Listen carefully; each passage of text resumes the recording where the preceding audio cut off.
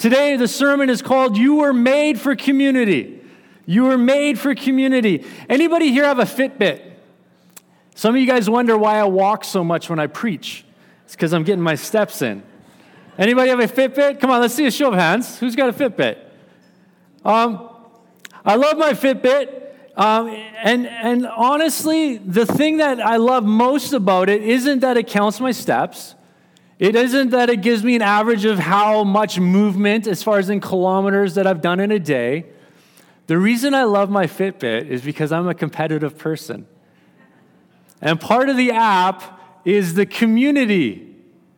And so I have all these friends that also have Fitbits, and it takes the last 7 days, and you're continuously going through the last 7 days of how many steps are happening.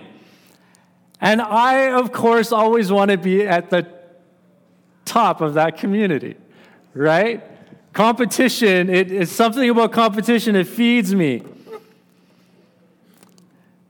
That's where I get my motivation. But I just, in saying that, I want to talk to you about community. There's something about community that spurs us on, the word says.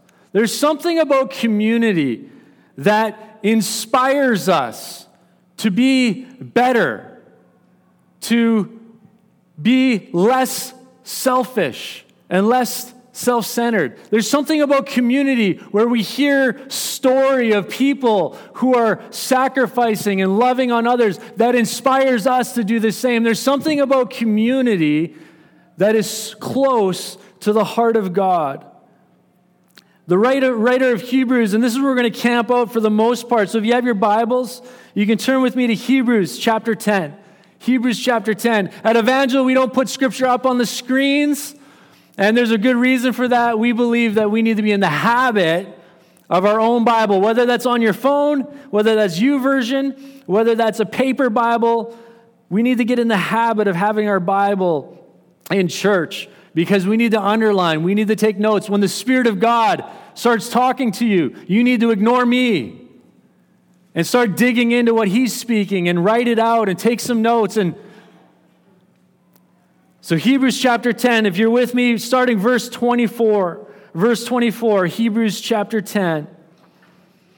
And let us consider how to stir up one another to love and good works, not neglecting to meet together as is the habit of some, but encouraging one another.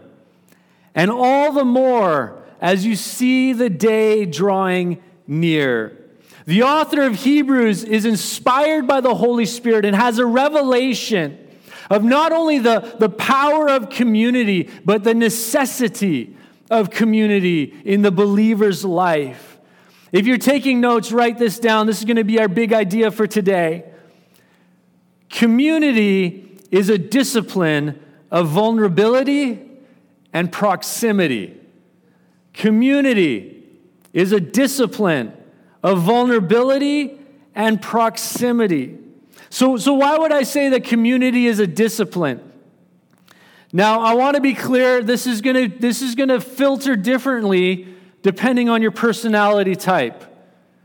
You are going to filter this very differently depending on whether you're an extrovert, someone who loves being around people, someone who loves you just get energized. You come to a gathering like this, and we break after service, and people are talking, and people are milling around, and you're in the thick of it. You love it. It gives you life.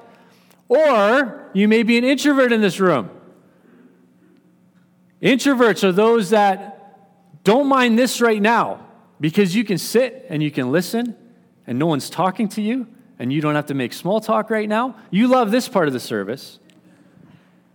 But as soon as I say amen at the end of this thing, you're like, oh, here we go. Here we go. And by the time you get out of the lobby after milling around, you're exhausted. So extroverts, you're skipping to your car after service. Introverts, you're dragging yourself to your car because you're exhausted, because this doesn't fill you. But you're going to be thinking differently as we talk about this.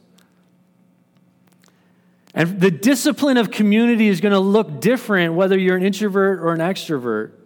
And here's what I mean by that. Many extroverts, the discipline of community is going to be more about learning the boundaries of community. Right? Extroverts, you're going to have to learn the discipline of when to press into community and when to kind of back off and give people their space. All right? That's going to be a little bit more. Many extroverts, the discipline of community involves dealing with FOMO. Anybody? Come on, FOMO. What's FOMO? Give it to me. Fear of missing out. Fear of missing out. You're going to have to walk through a discipline of the fear of missing out. You get anxious when you know other people are gathering together and you're not there. How could they? You got some different disciplines you're going to have to work through as an extrovert when it comes to Christian community. But introverts, and I know I'm generalizing, but I think the writer of Hebrews was in general referencing you when he wrote, not neglecting to meet together as is the habit of some. Because the temptation for the introvert is to pull away from community and to isolate themselves. You guys are happy to be alone. I'm an introvert. In case you're new here, I've said this, I'm an introvert. I'm happy to be alone. Man, if I'm alone on my motorcycle just taking a trip, that's just like, woo, life feels awesome. But the temptation is going to be to draw away from community, and God is calling you to engage in community. The word discipline is used on purpose. When we discipline ourselves in doing something, it's contrary oftentimes to our natural inclinations. And too many Christians, they've created a theology that I can own my own faith by myself. And I would say to a point, you're right. To a point, you can live out of faith and not gather with local Christians ever and watch a preacher on TV and pray and seek God. And absolutely, are you going to grow to a point of maturity in Jesus? Absolutely. But the writer of Hebrews, he understood that in order to actually walk into the fullness of discipleship, the fullness of the journey God has called you to, you have to do it in community, one with another. It's a reshaping. Discipline is a reshaping of our habits and our rhythms. And here's the beauty. It starts as a discipline and then becomes your rhythm and your new normal very quickly. Going along with the whole Fitbit thing, I love exercise. I like going to the gym. I haven't found a gym in Powell River yet. It's been almost 2 years, I know, don't judge me. But when I first started going to the gym, that first 6 weeks was horrible. I'm not going to lie. It was horrible. And the only reason I was able to make it is because there was 3 of us, and we decided to do it together. And we decided to do it early in the morning, so we'd wake up early in the morning to get to the gym for 5. And one of us would drive, so if you were driving, you had no choice. There was no backing out. And they would just drive straight to your house, and if they were coming to your house, you knew you had to be out in that driveway ready to jump in because we're picking up other guy. And community was what helped spark that discipline in my life. But here's what happened, and here's what I found. After a while, those guys punked out on me. But it was long enough that going to the gym was no longer a discipline for me. Going to the gym was a joy. There comes a point in your Christian faith when you talk about all the spiritual disciplines that we're going to be talking about over the course of the next few months, when it may start as a discipline. Reading your Bible may be hard at first. It may take time to build that discipline. Engaging in Christian community may be hard at first. It may be a discipline. But I promise you, you will leave a season of discipline And as you begin to create new habits in your life, you will begin to walk into the joy of reading your Bible. You will begin to walk into the joy of spending time in prayer with Jesus and the Spirit of God, inspiring you and opening your eyes for that day. You will find it a joy to go to a small group or to gather as Christian believers to talk about the things of God and to pray for one another and encourage one another. It'll very quickly become a joy. Community is a discipline of vulnerability and proximity. By a show of hands, and I'm legitimately asking this question, I know when preachers do show of hands stuff, it's usually a trick, and we've become very cynical. But I'm legitimately asking this question. By a show of hands, who has learned over the years the skill of being more and more vulnerable in your journey of faith? Over the years of journeying this thing out, you've learned the skill of being more and more vulnerable. Just keep those hands nice and high. Let me see them. Let me see them. All right? I have a follow-up question. Just keep them there. Who here has learned that skill apart from community, apart from inviting other people into that journey of vulnerability?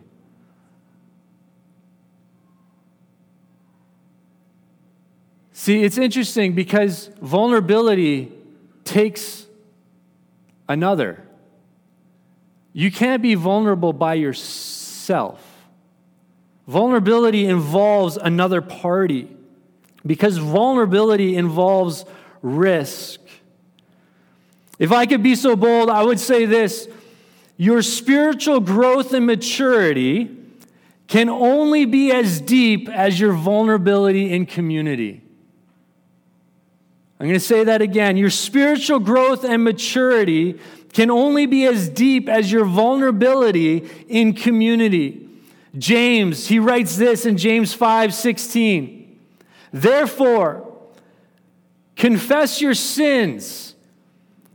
Confess your vulnerable places. Confess those things that you don't want to bring to light about yourself. Confess those things. What to God? That's part of it. But what does James say? He says, confess your sins to one another and pray for one another that you may be healed. There's something powerful about confession. Confession is the act of bringing things into the light. When our brokenness remains in the dark, that's where it's empowered.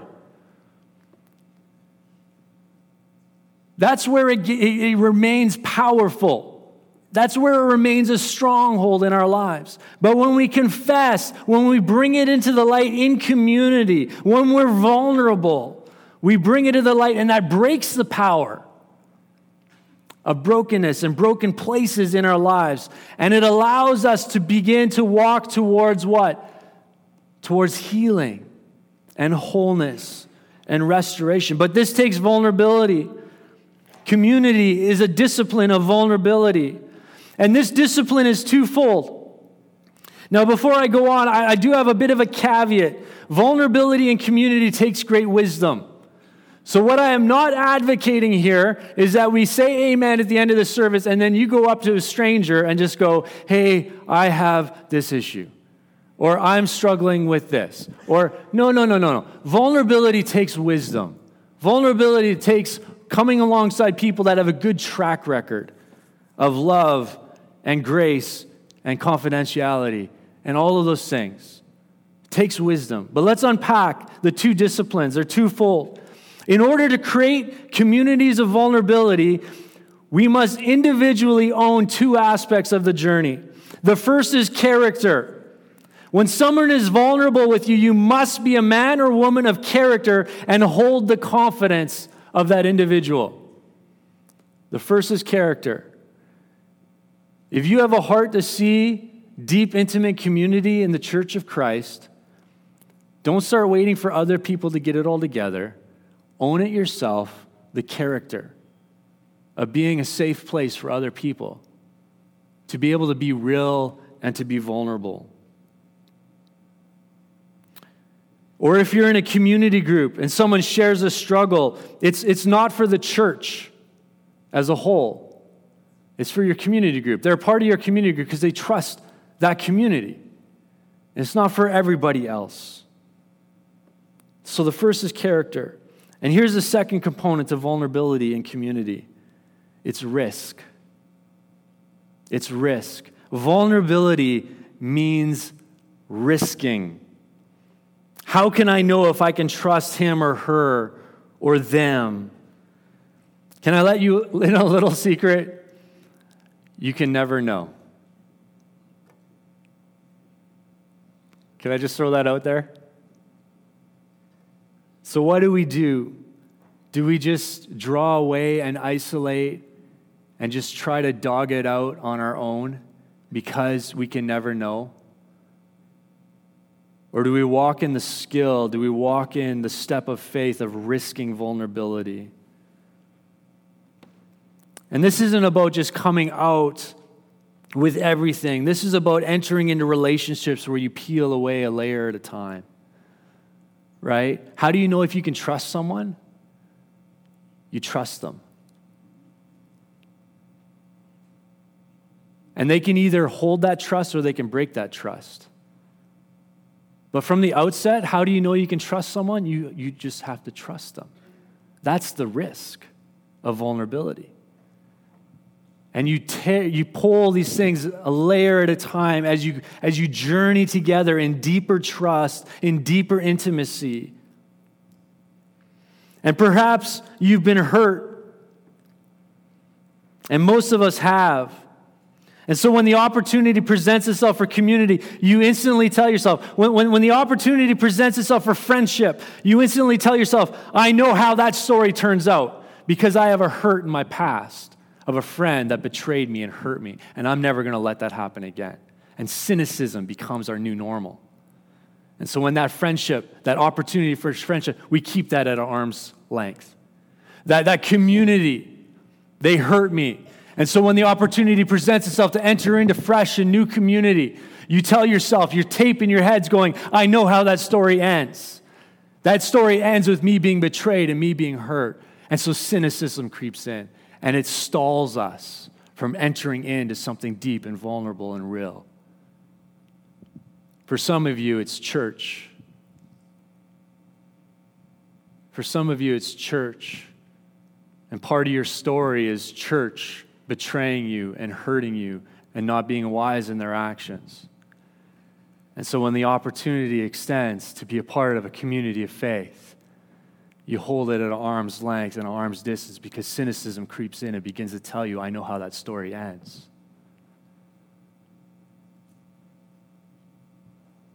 And then fear begins to stunt our growth as believers, holding us back from vulnerability and community. It's time to risk again. How can you know if you can trust someone? You can't. You have to risk every time. You have to risk every time. Therefore, confess your sins to one another and pray for one another that you may be healed.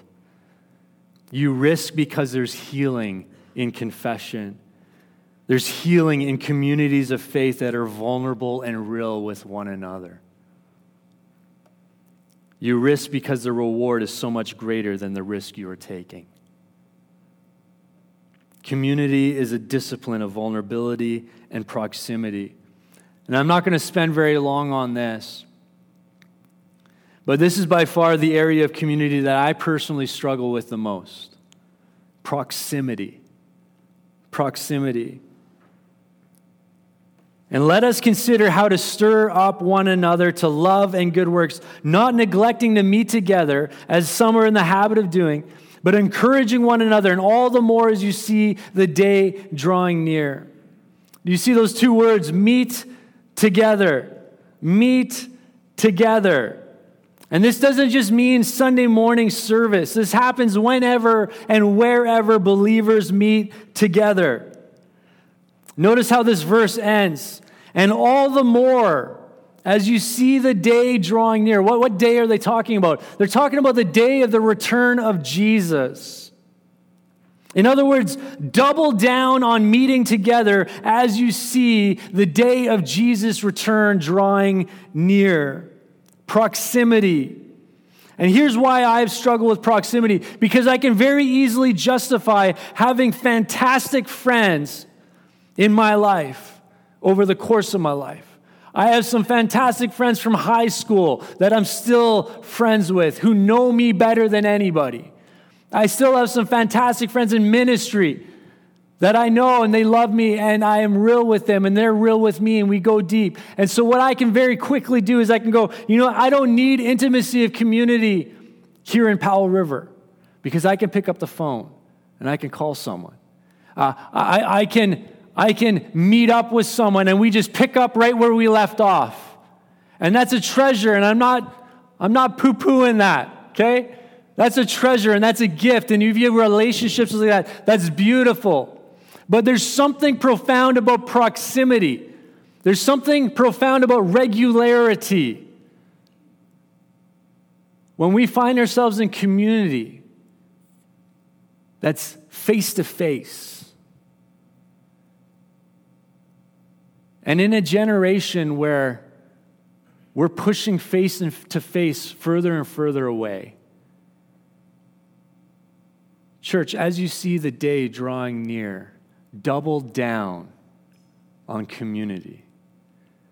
Double down on meeting together. Double down on being vulnerable and real with other human beings that love Jesus. Because there's growth. There's an acceleration of growth in our journey. There's an acceleration of maturity in Jesus when we do it one with another. Community is a discipline of proximity. There's a need in our lives for regularity, for consistency. We need to go deep. We need to be real.